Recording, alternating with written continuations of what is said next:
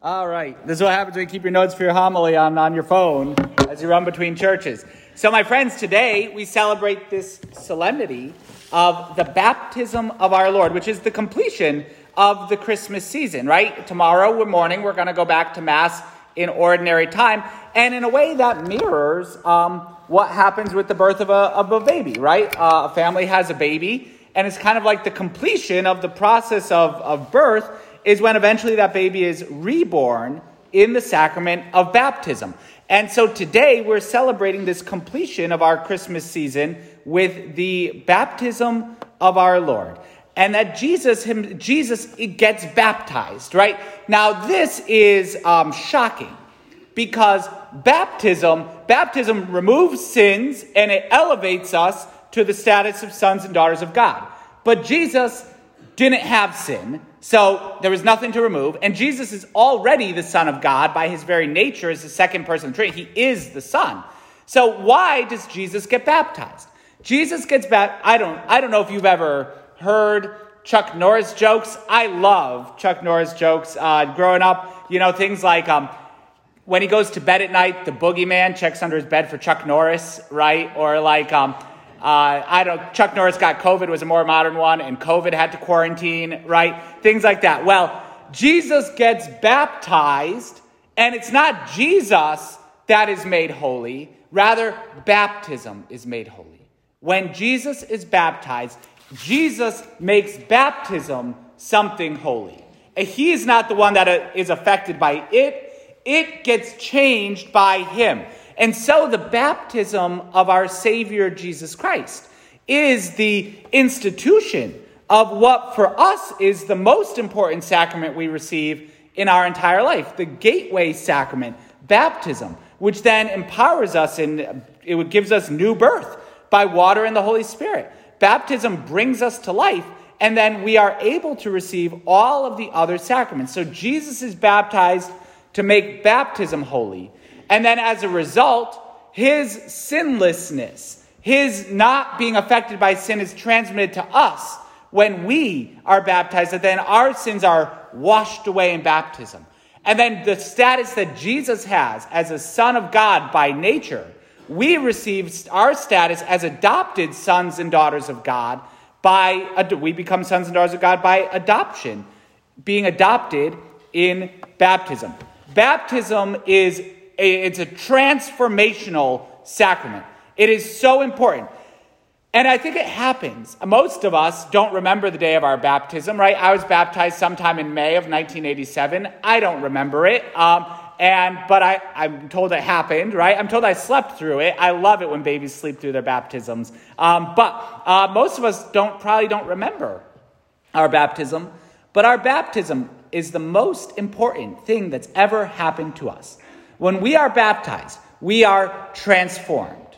We're changed for all of eternity. On account of your baptism, you have been changed for all of eternity. Now, again, original sin, that state of rebellion against God that we are all born into on account of our humanity, is washed away. And if you're baptized as an adult after you commit personal sins, those get washed away too. In fact, if you get baptized as an adult, you don't even have to confess the sins before your baptism. You never have to bring them up. As long as you're sorry for them, it's like your one freebie that you don't have to tell anyone what you did. It all gets washed away, right? And baptism transforms us. We become adopted sons and daughters of God the Father.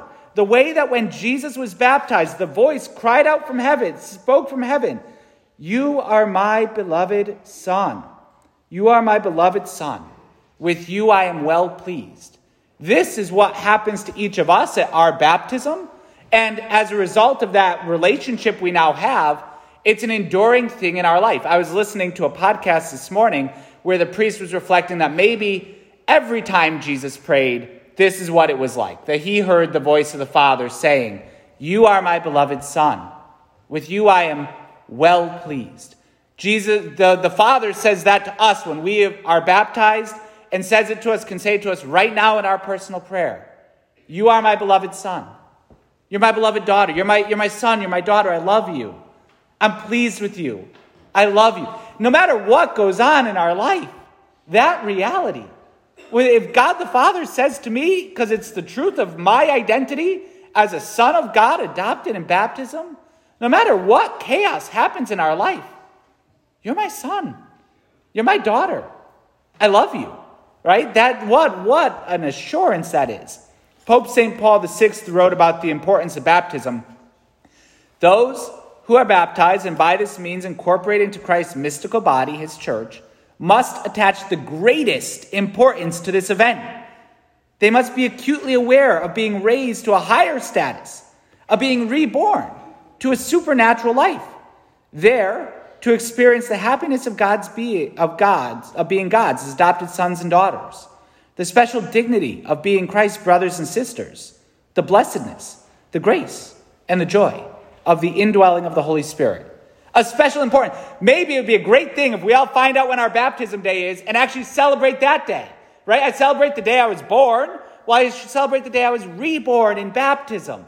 This is the day I became an adopted son of God. How incredible is it? And if we just remember and recall the importance of our own baptism, I am changed. When we are baptized, we become other Christ. Alter Christus, ipse Christus. Other Christ, Christ himself. Means if everybody in this church was baptized, and there's probably 80, 90 of us here, that's 80 or 90 other Christs, right? And when we leave this church today, there's 80 or 90 Jesus is walking around the city of New Britain or Berlin or Newington or wherever. Imagine what that would be like. If we're like, if only Jesus was here today. He is in you and in me. Jesus is here. I've been made another Christ. I tell the story, you're probably going to hear it from me on average about once a month, because I may have told it the day I came and visited St. Joe's or any of the other churches I visited. This story of Mother Teresa, it's actually one of the only Mother Teresa stories I know, and that's why it's so good, right? But that Mother Teresa in India, they would take care of dying people on the street. You'd find them, they'd take care of them, right? Didn't matter what religion you were, it didn't matter anything. It just, if you're dying, we're going to take care of you. And one day, Mother Teresa picked up this dying man and was taking care of him. And it came time, he was going to die. She said, "You're going to meet Jesus today. You're going to meet Jesus today." And the man said, who had never heard anything about Christianity, he said, "If Jesus is anything like you, I can't wait to meet him." Right? Would people say that about me? Father Casey, if Jesus is anything like you, forget, I don't want to meet him, right? No. If Jesus is anything like you, I can't wait to meet him. Well, you are another Christ, and so am I. And so we have to live that.